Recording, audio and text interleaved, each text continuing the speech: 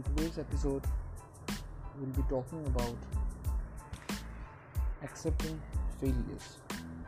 Accepting failures is an important success mantra if you want to be successful in your life.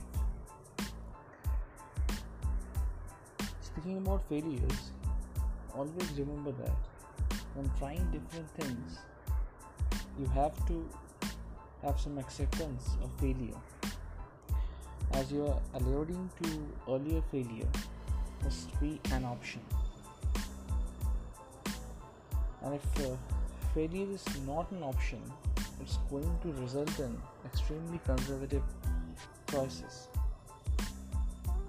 and you will not even get something even worse than lack of innovation.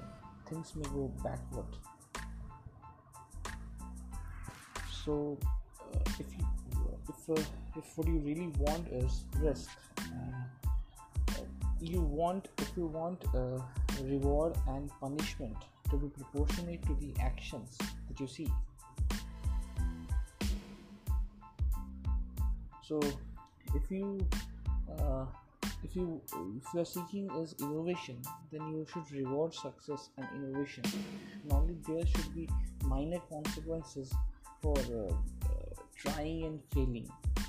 There should be major significant rewards for trying and succeeding, and minor consequences for failing.